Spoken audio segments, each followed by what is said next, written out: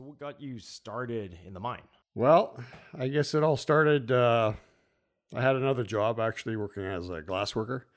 And at the time, they didn't want to give me any kind of a raise or whatnot. So we were doing the work of a journeyman at that time, and they still didn't want to give us any kind of an increase.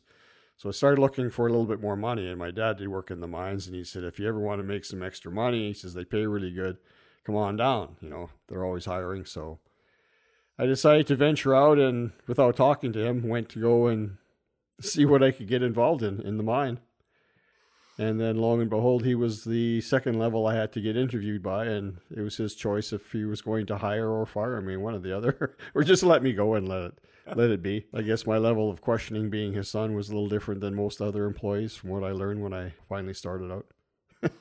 How did he react when you showed up at the interview? Well, the first thing he did say is, "What are you doing here?" We weren't on great terms at the time, so I just said, "Well, you always said, if I ever want to make a little extra money, here I am." How'd the hiring process go? It was pretty smooth.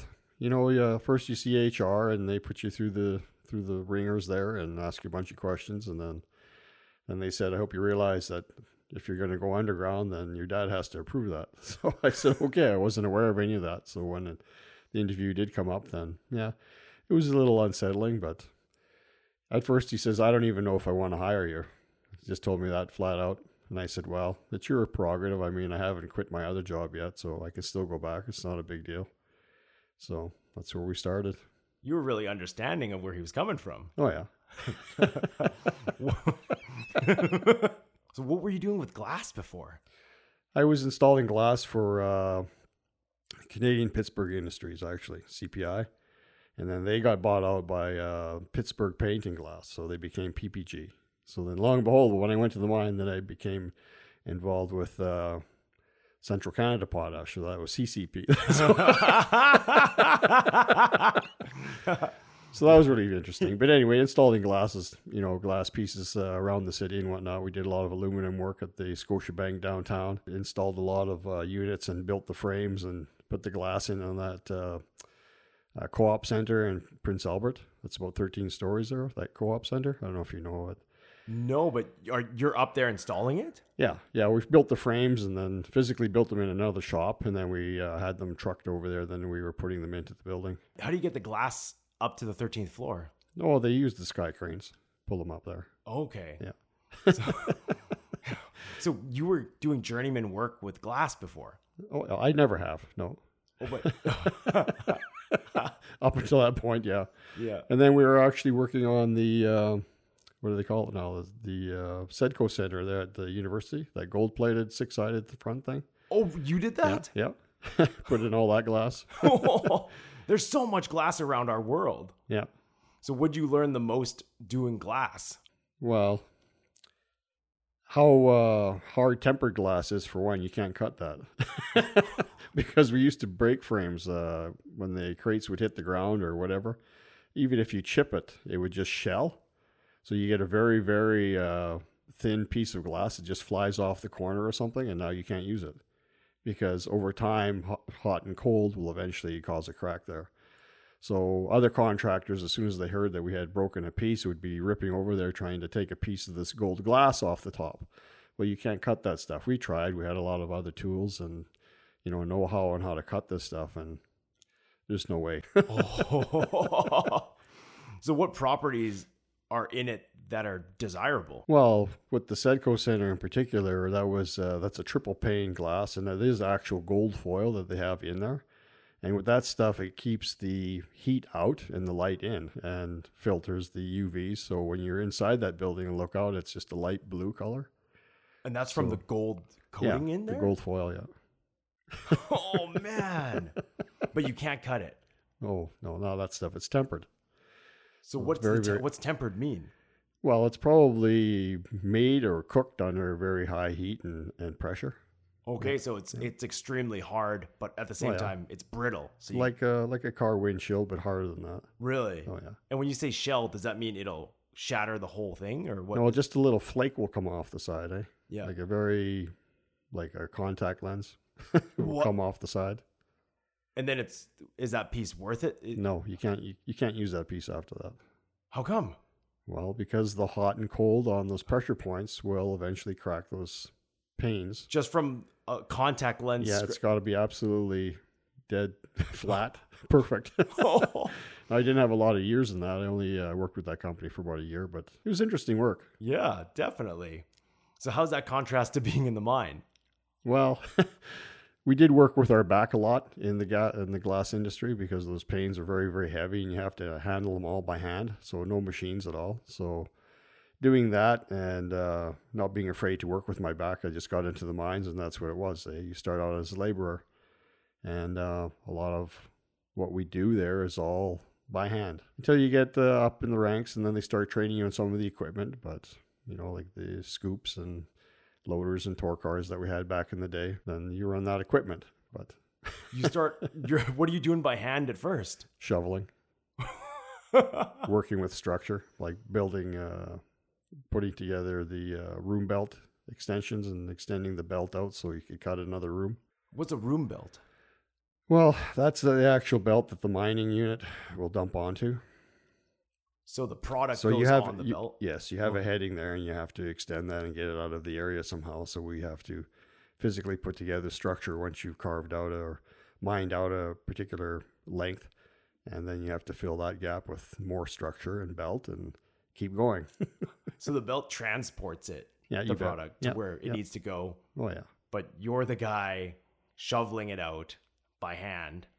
No, the shoveling jobs would be in drives and or tail pulleys that would fill up with dust and fines and whatnot. So they'd stick you in there and shovel it up and keep them clean so that they don't jam up or, fail in the future due to heat and other fines getting into the bearings. Oh, this is a tail pulley? Yeah. So what's a tail pulley? The tail pulley is the final pulley on the end of the belt. Like at the face, we'd have a tail pulley. Then you have a head pulley, and that would be where it would be transferring onto another belt, right? So you have a head, a tail. Oh, and you have to keep that area clean. All of them, yeah. So even when you're working at the face, that tail pulley would have to be continually shoveled out as well. But then you're actually operating the equipment at the same time, so you'd be able to watch it, fill in if it is. If it's filling in too fast, then I guess you've got another issue where you have to find out where is it coming from. So go and fix that, by training the belt and or maybe changing a roller or something that's, gone sideways. Oh, that's a lot to deal with. Yeah. How long did you do that? So the shoveling part is you're keeping the tail pulley or the... Well, there's head pulleys. They would require either you'd shovel them down or you'd get a scoop in there and clean them out or a bobcat or something and clean it up. How heavy is this stuff? The dust is actually quite light, but it's just a pain. Yeah, and you're doing that for the whole shift. Well, you'd have a couple of guys and you'd be in there just shoveling away. And then some areas they would require, an air compressor and then you'd blow it out. That'd be your final touch. Yeah. So your only goal that day is keep that area clean so it doesn't jam. Yeah, pretty much. What happens when it jams? Well, you'd be good then for, maybe a week or two after that and have to get somebody else in there and clean it up or check on it. But do you get in trouble if it jams or anything? No, because they know it may, but it's up to supervision to, organize the crews and send them in there and clean it up when they're ready for it. Find that work. Yeah. So then after that, you move on to machines. Slowly, they started to introduce a few machines to you, like a small scoop. There would be a 2-yard one that we had there at the time. So you'd have a fellow, it was just a supervisor at the time, trying to show you how to run the scoop. And then basically, this is what turns it on. This is what shuts it off. This is how it steers. This is how the bucket works. Jump on and go. No paperwork involved, no nothing at that time. We're talking early 80s, yeah. So what was the best machine you ran? Well, I liked them all, actually. Couldn't really put my finger on my favorite, but I guess I really enjoyed running the continuous miner. So the mining machines actually cutting the rock, that was pretty interesting. It's always very, very busy watching where you're going and keeping it straight and keeping it online because there's a grade seam to follow there. Following that it was challenging. What's a grade seam? Well, that's where your ore would be mostly concentrated. So you have, in our mine, 3 different seams. So there's a top seam, a marker seam, and a lower seam. They're all about a foot apart. And they're clay compared to the potassium chloride that you've got in salt formations throughout the rock. So they would really show up quite dominantly, and they run flat and continuously throughout the whole mine. So we would follow that for knowing where we have to be up and down. So the entire time, the seam can be shifting. Well, the seam will wander, yeah, and you have to follow that. So you're actually driving. It's a 180-ton piece of equipment, and you're cruising along. It's like an airplane going through rock, because you can put it into a barrel roll if you want, or go up, down, left, right. Follow this thing. Yeah, follow the seams. You can put it into a barrel roll? You don't want to. But I've seen it where it would get stuck up against the wall when sliding into it. Yeah. Okay. Yeah. So it's drilling, or what's it doing? No, you've got two main rotors on ours. Some other mines, they have a 4-rotor system, but we don't use them. So our 2-rotor miners, if you really want to get into a description of those, starting right from the face, I guess we're going backwards. But anyway, most people will ask me questions right from the, how the ore gets to the bins or whatever. But we'll start from the face. Go the other way. Anyway, the miner is, at that time, Marietta Miner is, I guess, the company name, and they're in the States somewhere. And at that time, they must have just come up with that design just by talking about what they wanted and what they needed for a size and a spec. And what they got there was a 180-ton piece of equipment. It's got a 60-ton gearbox, and that's empty with no gears or oil in it. So it's a pretty solid piece of equipment. So then you've got 2 rotors on that thing. So these rotors turn into each other. One goes clockwise, the other one goes counterclockwise, and they meet in the middle, right? So they cross over each other. And then there's basically wedge tape shaped rotors on there. And as it's advancing, it pushes itself into the face, forces the rock behind it. And as the rotors turn, it forces it up the throat of the miner. And then there's a conveyor. It's a series of flights. And that cake takes it all the way out to the back, and there's a tail that swings left and right and go up and down, and it dumps onto another conveyor and behind it. But as it's advancing at 1.5 feet a minute, it's at 11'6" high and 18 feet wide. It can advance that 1.5 a minute. You've got 2 huge 500 horse at that time. Now we're up to 700 horse motors. But you have 2 of those, one on either side, that run through this gearbox. So they scream around, 3,000 RPM. And then it's through the gearbox, you're down to 11 RPM at the face. That's how fast the rotors turn. So you can imagine the amount of torque that's on those rotors as it's being pushed at 1.5 feet a minute. At 11 RPM. Yeah. So it starts off at the face, and then it goes up this pipe, and then it goes onto through a conveyor. Yeah. What's the difference between this conveyor and the belt? Well, the belt is a rubber fiber type of thing. It's made in the States as well. It's non-flammable material, about maybe 3/8 of an inch thick, and it's got splices on it, and it goes for miles and miles, right? But the miner conveyor, it's all steel flights and chain. So, it pulls that out of there, and it dumps that onto the mobile conveyor in behind it, because the miner has to be followed, right? So we have a mobile conveyor behind that, which 3 operators will run that on a thing we call a Robotram. So there's 16 sections on these Robotrams, and it follows the room belt. It dumps onto that. But the miner dumps onto the load car behind itself, and then it's transferred from one belt to another across this Robotram that follows it through the pattern that we have to cut for the room that we're in. What's this Robotram? It's a robotical piece of equipment. It's supposed to be smarter than we are, but it has to be told where to go once in a while, and it doesn't really like that. But you do have to make corrections as it's tracking the miner, and it will follow its own track going in that way, especially when you back out. You should just be able to sever the interlock cables and unplug everything else from that machine. And then when you are ready to go in reverse, then the guy at the very back activates it and starts to move it. So, and then it follows itself out again along parallel to the belt, to the room belt. Oh, so this Robotram transfers the product to the room belt. Yeah. Goes over itself all the way down to the tail, and there's a guy back there in the tail that's got a tail there. He can lift up and down and swing it left and right over the room belt, and he dumps it onto that.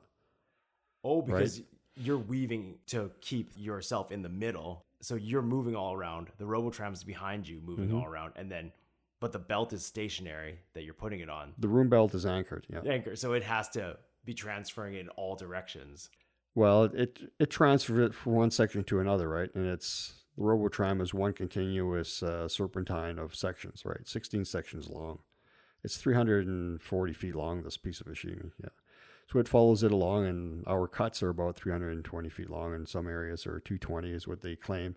But from the tail pulley out, like you have to reach from there across the pattern. It's kind of tough to explain unless I drew you a picture of how it's set up. There's different patterns that we cut, for production or development. So in the development setup, you're cutting basically 2 stress drifts to protect the longevity of your main belt line, which will eventually become a panel belt area, or what we call main lines. And there's a travel way beside that, and then another stress drift on the other side. So there's 4 passes going in one direction, and then they're all connected with cross cuts, connecting them all so you can start going again after your belt extension. How long did it take you to learn this piece of equipment? You're trained. Everybody's different. Some guys catch on to it right away. Myself, maybe a month. You've got it, Yeah. What are some of the complexities in operating it? Well, you have to put up with the noise and the heat. It is the hottest spot to be, depending what you're cutting and whatnot, because all of the dust from the Robotram, once you get your ore going. The miner's got a 50 horsepower fan on it, so it pulls that air off of the Robotram, basically. They're a good part of it, and that dust will eventually go right over top of the miner operator and into its own tubing. So as the miner's cutting, that fan on it, that's 50 horsepower, will suck basically just dust and heat off the front end of that miner. But I mean, it's still pretty hot up there. In a first pass cut one time, I had taken a thermometer with me to work, and I just put it in the cockpit because I wanted to know how hot this was getting, because you have sweat dripping off the end of your nose when you're done. And it was 110 Fahrenheit in there by the time we were done. Yeah. And you have to wear some sort of safety gear in there? Well, you've got your hard hat and glasses on, and I'll wear a dust mask too with earplugs. And as time went on, I also got earmuffs, so I wore earmuffs and earplugs. Because it's that loud. Well, it bothered me, yeah. Yeah. Well, I think for safety, you need it. Well, the fan is, running at 108 decibels alone, so it's pretty loud there. And it's only about 10 feet from you. So all day long, they'd be like standing beside a jet out on an airport with it screaming and you're, beside you all day. Like, it's pretty loud. How do you maintain your focus? Well, you cancel the noise. I mean, with that kind of hearing protection, you could, almost hear my heartbeat. Oh, man. The earplugs alone, like, they have different types, and the type I selected were already a 33 decibel decrease, and then the earmuffs alone were another about 50 or so. So, I mean, it was pretty quiet. I canceled it right out, and I could hear myself whistle or talk. And actually, it's kind of funny how that works, because with all the loud noise going on, and if you had a supervisor come up or somebody else jump up in the cockpit and try and talk to you, you could hear them better with that type of hearing protection on than not enough, because it's the other sound that'll rule out whatever else you'd want to hear. So it's sort of overpowering that way. So if you have really good hearing protection, you can hear everybody talk to you actually quite well. Better with that hearing protection than without. So is the hearing protection electronic, or is it just straight muffs? No, just straight muffs. And you can hear over 108 decibel fan. With my earplugs, then I would, yeah. If I just had just one or the other, then it was still pretty loud and tough to hear somebody else talk to you. But you can hear them clearly. With the extra hearing protection, yeah. Oh, okay, so you need the extra muffs on top. Yeah. Yeah. I did. Otherwise, you're just screaming at the guy, like you're practically nose to nose and screaming at one another to hear each other. So that alone is more noise. Yeah. But if you could filter it out or find that frequency that's just, right on for you, then it works. Yeah, absolutely. Once you get trained up on that, is it a drill? Well, it's just a miner is what we call it. Yeah. A miner? Yeah. At 180 tons. Yeah. With a 60-ton empty gearbox. Yeah. Well, the whole machine is very, very solid. Like the track frame, I don't know what it weighs, but yeah. There's 300 gallons of hydraulic oil in this thing, and I think 200 gallons of gearbox oil and pumps and all kinds of parts and pieces on this thing that make it work. So, how often do you need to maintain that? They would like to do it more often than we give them the machine. So being on production now, we have to actually line the type of work up. It is being requested, but some days we can't afford to give them the machine. But then you could pay the price by not giving it to maintenance to do proper maintenance on it. Right. So what makes it so you couldn't give them to that day? It might be the only machine that's available to produce some ore that day. Like the other machines might be down. And if that's the case, then we have a good reason to send maintenance to the machines that are actually broken and that need some TLC.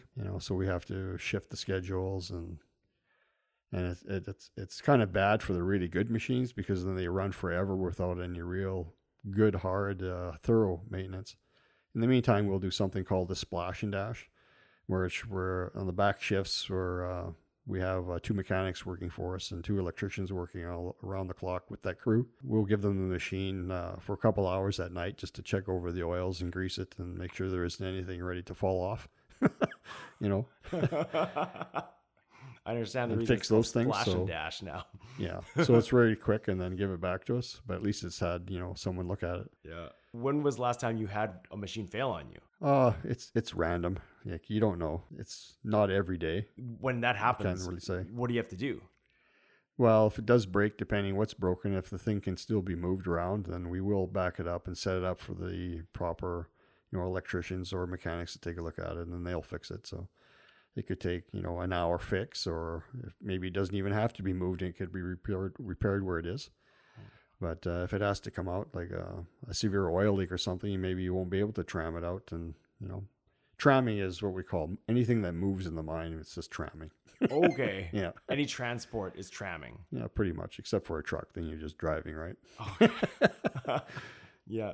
How deep are you underground? Our mining level is 3,460 feet underground. So it's about a 2-minute drive or a ride in what we call a cage. So an elevator would be comparable to anybody else, but we just call it a cage. I guess that's the mining term for one of these boxes that hold about 18 people. So down it goes, and 2-minute ride going down. It goes about 20 miles an hour. So your ears pop. So if you have a bad cold or something like that and you're trying to hold it back, your ears are going to be ready to explode by the time you hit the mining level. The pressure is so strong. Yeah. So highly recommended if people have a good cold or something. Don't even bother trying to go underground because it hurts. Or take a contact C or something and hope for the best. Yeah. How was it the first time you went down? It was neat. Oh, I loved it. What? Oh, yeah. You weren't scared at all? No, I was really looking forward to it. And I was actually quite amazed at of the size of the tunnels and, what we were traveling on. Like, we have 4-wheel drive Toyota trucks that we drive 30 kilometers an hour anywhere you want to go. I mean, the tunnels, the travelway alone where we do all of our traveling, they are 25 feet wide and 11 foot high, 6. So You got tons of room then. lots of room. So you wouldn't be really claustrophobic. A lot of people, when they think of a mine, would probably be thinking of wood and water dripping and looking up all the time because you're scared a rock's going to fall on your head. And you're probably rubbing shoulders with the guy beside you. But no, we have trucks and you rip around. So it's pretty much a small town down there. Oh, yeah, it is. I always said they should build like a 7-Eleven underground or something so we can, I would go somewhere to have coffee during the night. Yeah. But we do. We have offices and whatnot. And there's air conditioners and fridges and, microwaves in there. So, Yeah. So you go down. It's a 2-minute ride down. yeah, And how long do you spend down there? it's a 12-hour shift. Okay. So, yeah. How do you keep focused on that machine for the full 12 hours? Which machine? The mining phase? The miner. Well, Well, you have to follow that seam for... The farthest out right now, it probably takes the guys over an hour to even get to the face. So, and they get, half an hour for lunch too. So you're not on that machine for the full 12 hours. So there's a lot of travel time there involved and then your lunch breaks. If you have any downtime, then as well, you're not operating. So you're waiting to, get a repair and then carry on. So on average, you're probably getting about maybe 4 to 5 hours of cutting time on a shift because once the pass is done as well, there's relocating time and then you have to set up again and go in another direction. Follow the preset pattern that we have, set up by engineering. So for a 12-hour shift, you're operating for 4 to 5 hours and the rest is transport, lunch break, regular break. Yeah. Area maintenance, you may have to scale or you may have to bolt in that area. What's scale? Well, that's a manual piece of a manual way of taking down any loose that's in the area. So we have an 8-foot bar that's solid aluminum with iron tips on the end. So you grab that thing. One has a 45-degree end tip on it, and the other one is a straight tip, so you can poke and sound with that. And then you just put that bar in there, and using the proper procedures, you can take down these pieces of loose that are, above your head, basically, and let them drop down. And later on, we'll get a scoop in there when we do our belt extensions and clean up. So you're kind of just cleaning the ceiling with in the sides, right? The sides, okay. There's nothing really from the back that'll want to fall in. But sometimes when those seams start to give way, when I mentioned bolting there, they have a machine that'll put in, on the average, like 60 Dewey dags, what we call them. It's about a 1/2 inch to 3/8 steel bar. And we resin them in and put a block and a plate on there. Mind you, we've eliminated the blocks now, but we just go with a steel plate and a nut. And that holds up the ground. And that one bar will hold up approximately 22 tons of weight over its head. So it's stuck in there in the back and holds these seams together, because they do start to separate, and you may get a drummy area that'll have to be dealt with. So we do either pattern bolting or sticking in a few bolts here and there that we'll just call monitors, and keep an eye on those, and see if the ground is getting any worse. And every day we come in with our scaling bar and you sound that out and you check these little areas. And if it's getting worse, well, then we may have to screw in a few more Dewey dags. Dewey dags. Yeah. So when you say the ground, yeah, is it the ground you're standing on, or what are we talking about here? Well, the ground in the back, overhead ground, yeah. So yeah, we don't want anything falling on us, and whatever's in the ground, then a scoop tram or something like that can come along and we can rip that out physically. Okay, so anytime you're referring to ground, you mean the overhead ground. Yeah. That's on top that could fall in. You betcha. And then Mother Nature doesn't wait for anybody, right? Yeah. So now you've poked a hole in Mother Nature. Well, she wants to heal up just like we do. You have a cut, it fills in with blood, you get a scab, it grows over, it grows, always. Same thing in the mine. So it never ever stops. The rate that it does close in does slow down over time, but it never stops. So right after you're done a fresh cut somewhere and backing out, that ground in the first 24 hours can move over 2 inches. So you've got 3,600 pounds of pressure per square inch all around you all the time. So it wants to come in. So the patterns that we're cutting actually control that type of ground movement. And you're putting these Dewey dags in that are attached to the frame that's already present? The overhead structure, yeah. Yeah. Yeah. If it's needed. Like guys will sound their area when they get to the face, and we'll see if it's still solid enough to continue, or do you want to start bolting if we have to? What sound the area? Well, they'll tap the back with this 8-foot scaling bar, right? And it'll give off a drummy noise, or it won't give off anything, like hitting something rock solid. Like you can tell the difference, right? Like, or tapping on a cardboard box, it's pretty hollow as compared to, a tree, right? Like there's a sound difference. So guys will get used to that and get to know if it's drummy or not. The really experienced guys can probably tell you how far up that is, where the separation would be. So when we get drilling, then that'll really be the truth of the game, and see where the slip is. Because when there's nothing there, there's nothing coming out of the hole as far as fines when you're drilling the hole in, right?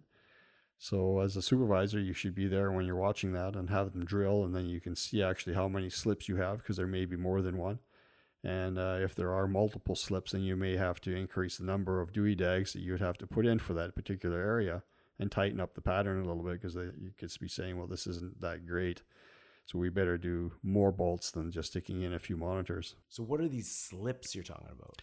Well, the divisions between the different seams above the 3 that we were just cutting on. Yeah. So there's solid rock above that, and there are other seams above that yet.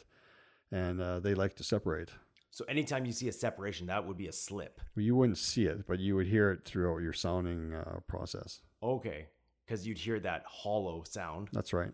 And then we're taking Dewey dags and bolting it on in a certain pattern. You'd be resonating them in there and holding these layers together. So if you had let's say a good example would be, I actually saw a video on it, which is kind of cool. The best way to explain it, if you had a number of 1/4 inch pieces of plywood and you layered them on top of each other and put 2 blocks of wood on either side and you stood on that, you could probably flex it, and it's going to want to move. So now all of a sudden, the Dewey dag would come along. So take a nail and think that that's the same thing, because it's going to hold them together. So drive a bunch of nails through the same pile of plywood sheets that you've got, hammer them across there, and then stand on it. And I'll bet you it won't move. So how far in are you putting these Dewey dags? They're 8 feet long. Yeah. What do you use to get it in? It's a piece of equipment that we've gotten from Ontario, where they're a hard rock mining company out there. It's called the Tamrock. And there's a head on these machines. And what caught our interest actually is that it's a safe way to do any type of ground control with that piece of equipment, because you don't need another operator standing out front. The old way, we used to bolt like right over our head, like you were in there, and it was all a lot of manual work. The drilling was, of course, done by the machine, but you would have to hand feed the resonated tubes in there by standing off of a little trailer on there, or a loading deck, I guess, and then you would hang onto the boom, and the operator would lift you up there, and you'd stick them in by hand, about 6 of those tubes, and then you'd hold them there with your hand, and he'd hand you the bar physically, and then you'd line it up with the hole, and you use that machine to push that bar in there and spin it. So this resin would mix, right? So it's like an Xboxy, right? You have to mix 2 halves together, and then once that's done, then it sets up like a matter of seconds. It's rock hard. Yeah, you put your block and your plate on there and a nut, and it's there forever. So these Dewey dags they go 8 feet in, and then you pump epoxy through it. On the Tamrock, it's eliminated the guy that has to actually physically put that bar into the hole. So the Tamrock will do it all on its own. It indexes itself around whenever it's needed. Like it'll start with the drilling, and you drill that depth, and you bring the steel down, and then you index it around, and the bar is then lined up with the hole exactly. And before you can put that in there, it has to be filled up with resin. So we have some tubes that are air shot into the hole, same length of tubes. Actually, no, they're 2 foot long tubes. And you put in 3 of those, 3 or 4, and you just fire them all in there until you can actually hear the hole fill up. Because if there's a number of slips that are up there, then it may take more than what you're thinking. So you just keep filling it until you think it's full. And then the bar gets pushed up mechanically too and spun all the way in. And then once it's tight and reaches the back, then you index it around again, and you put the plate and the block on there and a nut. Tighten her up and go to the next one. So it's similar to putting Loctite on a screw going. Pretty much, yeah. Okay. But you've got to work a lot faster with that. And it solidifies in seconds. Oh, yeah. That's pretty quick. Then you put the crossbar on. It doesn't harden up until it's mixed, right? So until that, even when you fire them in there, you haven't really mixed it. The tubes would probably be breaking in the hole that you've just drilled with the Tamrock, but it hasn't been spun yet or mixed up. So until that bar gets in there, which has a number of grooves on it, it will mix it as it's being put in.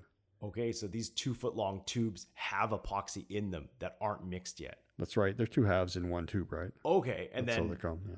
That Dewey dag comes up and punctures those then. Yeah, it smashes them and mixes it up. Okay, and then spins. Okay, this makes way more sense. We spin it all the way up as it goes, so... Okay, and then it breaks it in. Yeah. And then within seconds, it's solidified. Oh, yeah, for sure. We put that crossbar on. And as soon as that bar reaches the back, you can let go of it, and it's not going anywhere. Okay. Yeah. So that crossbar is there just in case. That's right. This is actually pretty safe then. Oh, yeah. The old bars that I was just talking about, doing all that manual, those bars were a lot bigger. They were like over an inch, like 1.25 inches. Very, very heavy. And still 8 feet, but yeah, really big. And they would hold about 35 tons each. So the Dewey dag is a little bit lighter steel. Like it's maybe the same steel, but I mean, they're just smaller physically. Yeah. So then you would have to just use more. What system do you prefer? Oh, I prefer the Tamrock. It's a lot safer because, like I say, you're taking that guy out of, let's say, a bad ground area, and then you've got one guy on the machine, on the Tamrock, extending the boom out, and it can go out about 15, 20 feet. So you're well away from any rock that's overhead that you're trying to address, right? So as the other way, you're standing right under it. Back in the day, yeah. But then once it's already drilled, somebody's up there throwing the tubes in.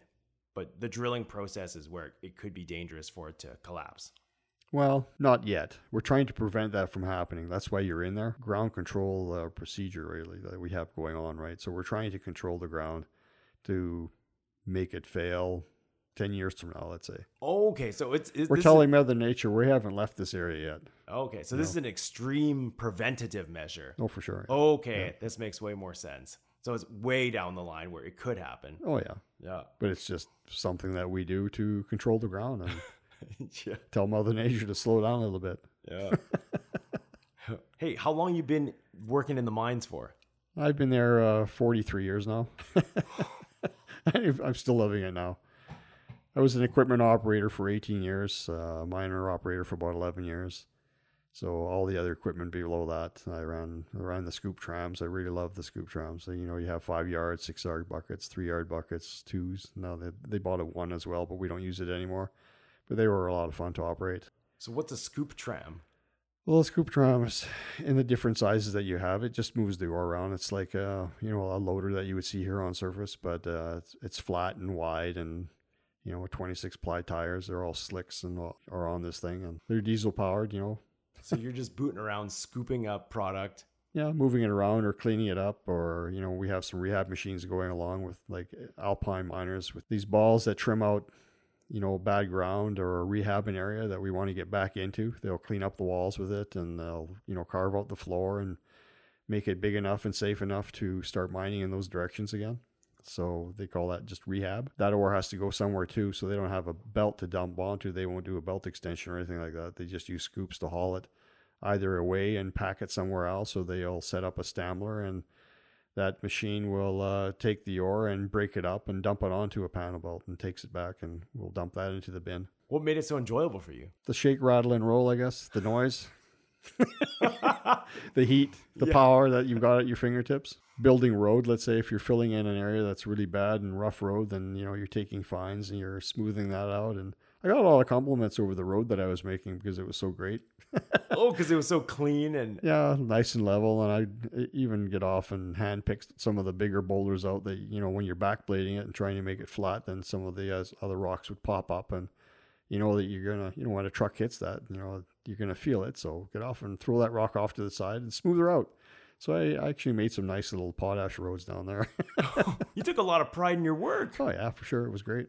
I liked it. Yeah. And then you would also scale with it too. On a lot of those machines, they have a huge solid steel horn on the corner. So when you go along, instead of hand scaling, then you could use a scoop and go in there and start raking the walls off and breaking down, stuff off the corners and clean it up. And then you've got the bucket to clean up after yourself too, and clean it all up and make it look good. That sounds so satisfying. It was pretty cool. Yeah, I liked it. And of course, we used the scoops too for our belt extensions, pulling in the structure and adding in the rolls of belt and whatnot. So you'd use that to tram things around the area. Oh yeah, and move it. It's a real big backbone of the industry for sure. Any of these scoops. Yeah. Then you moved on for another 18 years. Well, 18 years as an equipment operator. So running all of that stuff. And, my last one was 11 years on the actual boring machine, right? So I love that. And then you got your own crew to play with there too. So, you're following them along, and that was a lot of fun. You love all the equipment. You love the machinery of it. Yeah. And then the satisfaction of a job well done. And then you're scaling the sides and everything looks clean and smooth. Yeah. You're going to be driving along that someday on a truck, and it better be good. I don't like bouncing around on a truck. Nobody does. Yeah. So the ground's not paved. You're the one making it. I mean, even if you had one of these Alpines going along and cutting, let's say, floor in an area, the head of that thing is it's a ball, right? So 2 halves, and they're spinning along. So even if you advance 6 inches, you're still leaving a ridge in the floor. So you'd have to leave some fines behind and smooth that out, make it flat again, right? So I did a lot of that. I did that for like 5 years, running a scoop tram behind Alpine miners and rehabbing different areas around the mine. That's got to be kind of soothing to see it smooth itself out. Well, when you're on those machines too, they don't have any shock absorbers on them at all. It's just the tires, right? So when you're driving along, as hard as you can go, either second or third gear, and you're hitting bumps, and the only real shock absorbers you got is what's in the seat and the tires, air powered seat there, and you can adjust it to your weight. So, I mean, it does take quite a bit, but I mean, you hit a good enough rut and it'll throw you up out of that seat. There's seat belts in them now, but boy, it never used to be. Because you've been there 43 years. What's changed since you've started? Oh, safety. Things have really gone harder and better, I guess, for the employee. Now we have canopies over our head and on all the trucks, and the scoops have built-in overhead protection as well. Never used to have any of that. So you're fully exposed before? Oh yeah, pretty much. You'd have your back to the wall, as you're driving the scoops, because you sit on them sideways, right? It's not a head-on thing, so you can go in either direction. Oh, really? Like, yeah, like the scoop trams are like, 25, 30 feet long. So you're not going to turn that around very easily. So you got to go in and out. So you drive in with your bucket and get a load, and you're driving out engine first. So you can look both ways. Yeah. That's a good way to do it. So what's a great day at work for you then?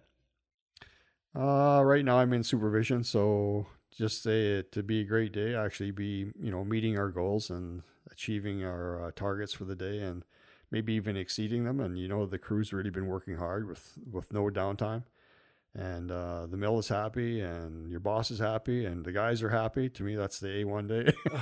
Totally. What's the mill? The mill is what's actually crushing the product down to a small enough particle that they can run it through a flotation system and then separate the potash from the rest of the ore, right? Like when we cut it, it's called muck. When they get it, it's more of an ore, and they're making the product, right? All right. You're running that boring machine. It goes on that Robotram. Yeah. That Robotram puts it on that conveyor belt, Mm-hmm. which somebody's maintaining and shoveling to make sure it doesn't jam. Then it gets on that belt. Where does it go after that? Well, a number of belts all the way back to our underground storage. So we have 3 bins underground that we're using right now. They all hold about 1,500 tons apiece. So we load from the top, and then there's a cone at the bottom. They're about 100 and some feet deep.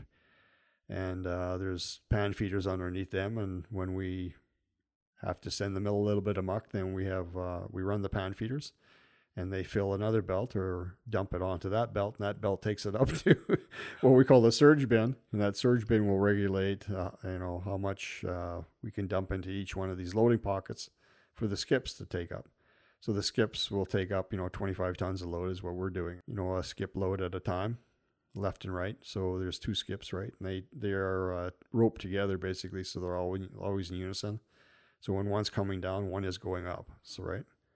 Okay. So when we get down, then it lines itself up to the loading pocket, which is holding 24 tons, and it automatically just dumps it in there. So in a matter of seconds, it has dumped it into that skip, and when it's full, the one on surface has dumped its load to the mill, and then they trade places. So it's pretty much a vertical conveyor then. You bet. So you've dumped it into that bin. We have 3 bins, and we draw from them, and I'm watching that right now in dispatch, so I actually run those pan feeders. So I keep these skips running as well as I can and optimize the storage space that you've got as the muck's coming in from the face. So I can see on my display, what we call a MAX system, it'll show you what miners are running, and I can also see all of the belts and how much of a load is on them. So if the guys are moving, because I know that the cuts that they're making, I'll have to make an educated guess on which bins to be running more often than the others, and then keep the skips moving as much as we can until surface is actually full. Surface can't take any more ore, then we just run the skips enough to keep their feed running. So right, like they're able to do, I think our nameplate is around 1,200 tons an hour they can run at. But right now we're down to about 550 tons an hour is what they'll actually process. So they crush that up and they make product at that speed, that rate. So that's how much they're using from the underground to make their product at the end of the day. Is the 1,200? So they do 1,200 tons per hour? They are able to do that, yes. If they had muck from the underground, they'll take that 1,200 tons and process it. So about a quarter of that actually, or close to half of it, is what they actually use in the product. The rest of it goes out to a tailings pile. You don't need it. You don't need any of that. Nobody does. So of the 1,200, you get 550. So the mill processes that and they sift it out. They're like bakers. They know exactly how much to crush, what the rates are. I'm not a mill guy, but yeah, they have acids and isotopes that they add to the stuff to break it down and make it.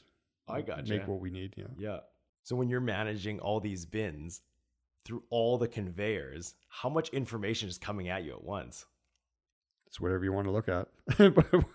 You have a number of different screens. And how do you coordinate it all? It's whatever you want to watch. Well, we have, at the beginning of the day, I'll come in there earlier in the shift, and like the crew doesn't start work till 8 o'clock, and we're there around 7 o'clock as supervisors, and we organize, where we're going to send our men and who's coming in. We take the phone calls, people that can't make it and whatever. So we have to sort that out and adjust our manpower accordingly. And then through a series of priorities that are already preset, that's where we'll be sending men to. Oh, so you already have a game plan? I know. Oh, yeah. Okay. You have to have, right? You just don't scatter. We have to know where everybody's going, and we will tell them where to go and what to do for that day and who you're working with. and what you need to take with you and whatever. So how many people are you directing? Right now we're at 16. We used to be up to about 24, 26 guys, but now we got 16, 17 a crew is what we're trying for. How important is communication in your job? Very. It's number one, actually, right beside safety, I would say. I mean, if you don't talk about anything, nothing gets done, right? So everybody has to be on the same page. And so when we talk to the crews, we give them as much information as we can for that particular unit, so they can set themselves up better as well for, success, and they can see what they're up against for tonight. And we will set actually targets for them. Like, we think that this number of tons for the night would be acceptable. Anything short of that, well, we're going to need some really good reasons why we can't make that. So I'm in the middle of all that part of communicating. Yeah. However, you have been in most of the roles, so you understand how much can actually be done then. Yes, I've done the work, so I'm pretty hard to fool, I guess you could say. Yeah. Because then guys know that. Like, I'm up in dispatch, so I'm at the phone all the time. So I have a phone. I've got an IP phone that'll give me 2 lines right there, so I can take numerous calls on that one. And there's an emergency phone, so that's a hard line phone that never ever fails. And then there's the radio system. So I've got a radio that communicates to everybody underground, so I can talk to people directly in the mine from that.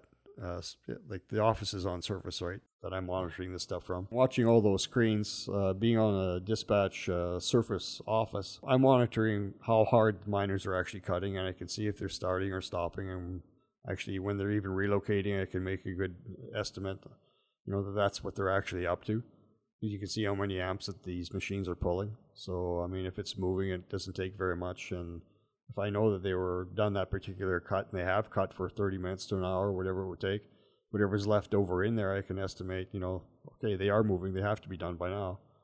And if they're not, then they'll phone me right away, or something's broken, they'll call me right away, and I'll be calling the mechanics or electricians and telling them to go out there and direct all that traffic. So I'll see that anyway, right? You have a visualization in your mind of what they're doing. Oh, yeah. And then you can see how much product is actually coming. Yep. So on the belts, yeah. Filling these bins up. I can watch the bins fill. I know what's in each bin. I set the pan feeder timers, so I can pull out of any one of those bins for as long as I want and alternate between the two of them. Like, all 3 of them anyway, you can alternate that. I'm watching that screen too, as well as the mining units, but all the belts, like, there's numerous screens you can keep clicking on. And then I have 2 huge, like 76-inch screens in front of me, as well as, a couple of monitors in front of me to do all the paperwork on top of that. So, but it's great. You're using a lot of brain power, man. Some days you go home with a bit of a headache, but you probably had a very successful day anyway. So. Yeah. How do you recharge after one of those days? Well, you go home and you go sleep right away, right? So, any given day, like, you're looking at close to a 14-hour day, right? So by the time you get home, there's travel time in there and all that. So by the time you get home, you really just want to relax, maybe watch some TV and go to bed and then get ready for the next shift. That's a heavy load. Yeah. And you still love it. Yeah. There's no life like it. What? Okay. I already asked you what's the best part. What's the worst part about the job?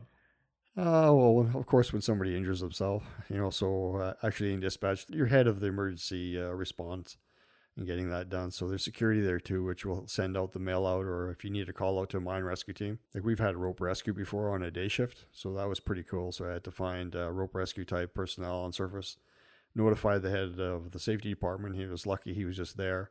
So he did that work for me, but he had to be notified, and they got together their guys and they all went down the shaft, and the whole site then is at a stand down. So we have to notify everybody, and all work on the entire site comes to a standstill when something like that is going on. So that gets to be a very busy day. You can get the guy out in time, MD ambulance is called, and then they have to load him into an ambulance once he gets to service. And it could take over an hour or maybe even 2 hours to get a guy up. Get him up. Well, you have to stabilize him at the face, and then the very slow truck drive, to the shaft to get him up. We have a Stars helipad there too, so Stars has landed out front, and they'll wait for him. What's the injury you've seen that's memorable? The worst one that comes to mind was we had a guy actually a very bad severed leg. So that was a bad one. That took like forever, it seemed like.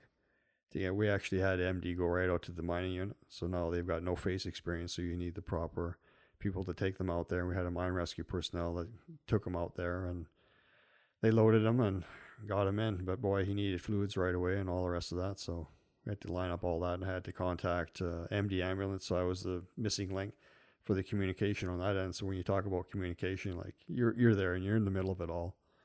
And in the meantime, management is asking you questions all the time too, and they're calling you and whatever, trying to find out what's the status or what do we need, like how far out is he, wherever, giving constant updates, right? That's high pressure. Oh yeah, and then keeping track of everything that you're doing, and you'll have to submit a personalized report of everything that went down. So don't forget. How do you cope with that type of pressure? Oh, you just do it. I might just find it, as a natural thing to do, but it doesn't really bother me, I guess. You're built for it. Yeah.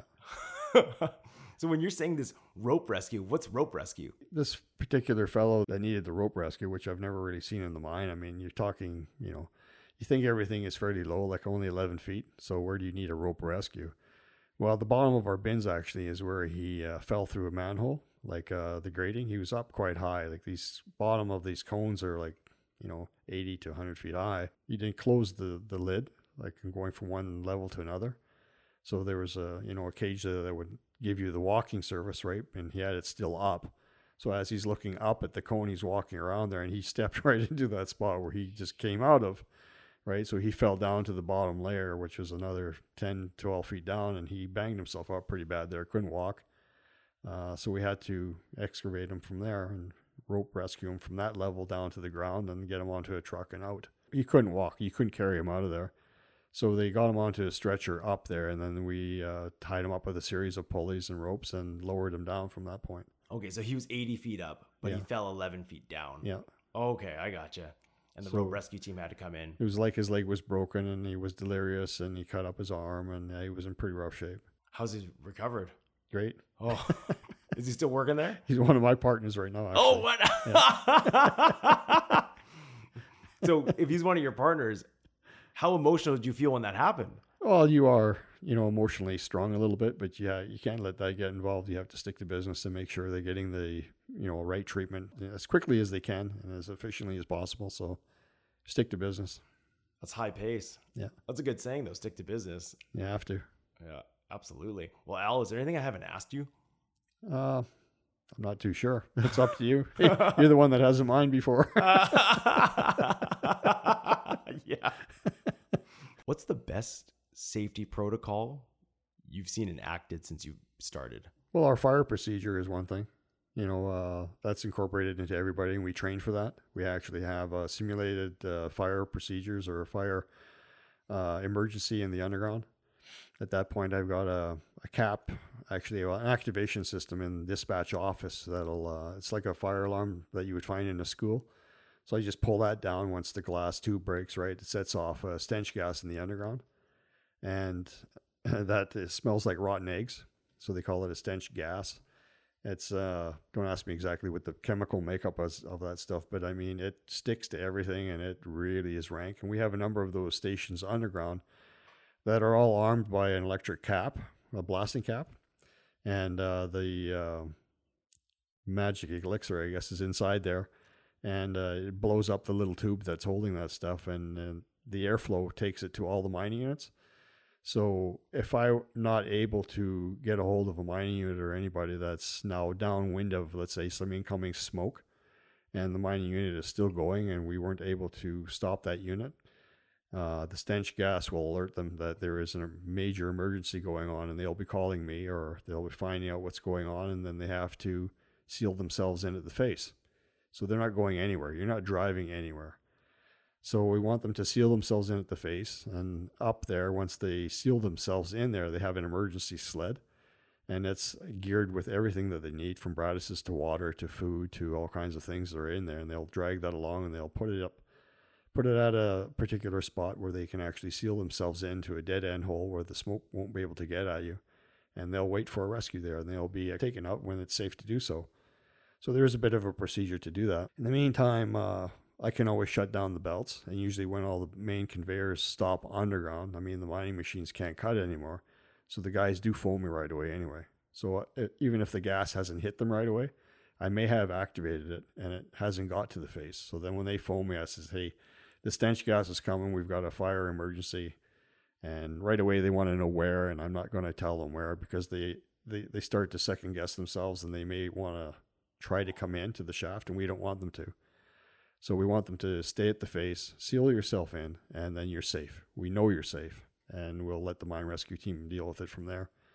So there's a huge procedure with that going on, and then I have to get somebody that can, scribe for me, and they'll write down everything that I'm doing and who I'm calling, and as they call in from the face, once they're sealed in, they'll tell me, who they have actually with them, because we may have had a water truck driver that pulled in there. So that'd be an extra guy to the unit. Or anybody else that was in the area, they may have run there too and sealed in with them. So I need a list of who's at every location, and then I'm also recording all of that. And I don't line up the mine rescue teams, but that's an auto call once security has been notified that there's a fire underground. So they call them out. And once the team is ready to go down, I've got all of the paperwork done. These are the guys that are underground. This is where they are. So now they're the only ones that are allowed to, once they've proved that the areas are safe, they can release them or tell them to come out of those refuge stations. And then they can make their way back to the shaft or whatever, just carry on from there. But they do have to check the airflow, and they do that, constantly. They have a rough idea of where the fire will be and the airflow that we're up against and how they're going to contain it, or how are you going to fight this fire. So there's a lot of science put into that. And procedures. 100%. Yeah. So that stench gas that goes off, what's it do? Well, when anybody smells that, they know that there's a major emergency, and they either better be getting themselves into refuge and then calling me, or calling me right away and finding out what the hell's going on, because we may have had a false activation of this thing, which has happened, and then it's just disgusting to be down there. But sometimes we have evacuated the mine just to let this stuff purge through the system, and then you can go back to work. Because it's so ripe. It's so ripe. It is very bad. Rotten eggs, man. Oh. But it's only there to alert them that there is a major emergency. Yeah, that smell will cut through anything. Like burning oil or like dust, heavy dust, anything. It'll come through there. That makes sense, since some people, you might not be able to hear it because of all the machinery. You will smell it, yeah. So then, even if you had a cold, I'm sure you're going to smell it. Yeah. Or you're going to react to it. Your body's going to be, what's going on? Oh, for sure. Yeah. So then they grab that sled, and you're not telling them where the fire is, so they don't make any calls. They just go right to the end. We don't want them to move. No, they would go right to the face, so dead end. Yeah. Seal themselves in there. They have enough supplies to keep themselves safe, and they're going to call you with a list of who's in there. Once they're sealed in, yeah. Yeah, you're filing all this paperwork. And that they're all safe. Somebody didn't twist their ankle while they're getting in there. Okay. So if somebody actually did get hurt, then the mine rescue team has to know that. We have a guy out there that has injured himself. Now you have to take him out first. So you have to prioritize that. Well, they will. Okay. Yeah. How long do they normally stay in that dead end for? Well, every person uses up a cubic meter of air an hour, then it's done. So you have to figure out where they are, how big is your area, how long do they have in there. So some drifts are like 220 feet long, and if you seal that in properly, you could probably utilize that whole thing. So if you've got one guy in there, he could probably stay in there for a year if you had enough food, right? Yeah. But as the list goes on, you could have 20 people in there. So now that's a little bit different. So now how long do they have? So on average, they could stay in there for over 8 hours, not with no problems at all in anywhere that they seal in. And we have a lot of pre-made refuge stations too that are already sealed in. People just have to run to them or drive there and get inside and close the Velcro straps in behind you. And then you're okay in there. And in there, there's lights and there's picnic tables and all that. So it's set up waiting for you to be in there, right? In the event of an emergency. They are off limits to everybody unless there is an emergency. So if you're caught in there and there's nothing going on, that's reasons for termination. Like you're not allowed to be in there at all unless we have an emergency going on. There's playing cards in there and there's lots of food and different things. But the main concern is the injuries and then the amount of air they have in there. That's going to limit how long they can be in the dead end for. I would say, yeah. Oh. What's the longest you've had somebody in there for? Maybe 4 hours or so, 4 or 5 hours. Okay. Yeah. What would cause a fire underground? Well, anything that may, you've got electrical that could be shorting out and start a fire that way, or a diesel line that would be starting to drip onto something hot, right? And it'll take off. Or you may have a conveyor that's got maybe belting that's been rubbing the wrong way. Or we had one actually that stopped, like a room belt conveyor had stopped during that day. We didn't need it running anymore, so we shut it off, right? And then as it sat there, I guess the bearings must have been shot on that thing. So it must have been just glowing red already. So as it's sitting there, it heated that belt up enough to actually start burning it. And that belt is like non-flammable. It's like it'd be like a piece of charcoal that you'd be burning, but emitting a lot of smoke. So it really polluted that particular area, and it was all sealed in. So nobody even really caught on until we had a construction crew member go in there, and he says, "Hey," he says, "you got heavy, dense smoke at this one area here." And I said, "Well, what are you guys doing with the scoop in there?" Like, I mean, maybe, because I thought they were supposed to be cleaning up in there anyway, and that's what they were supposed to be doing, but he couldn't even get to the area that it needed to be in due to the smoke in there. So when he had it all explained to me, he says, "Well, we've got a fire, something's going on in there." So we had to activate the system then, and everybody seals in until we can get a mine rescue team in there and take a look at it. It was a huge area, actually, like, over 100 feet by, the 11 high and 30 feet wide. But by the time we had all the bradising taken down and got in there and stabilized things, the walls were just black with soot from that thing burning. In that area? It wasn't even open flame, but it was enough to generate, a pretty toxic smoke. And it actually melted the belt in half. The belt was still actually just slowly burning away on its own. Oh, man. That's how hot that got. Because of that hot bearing. Yeah. Oh, yeah, that sounds pretty intense, Al. So there's things that happen. Yeah, definitely. Well, should we call it? I don't care. Whatever you like to do.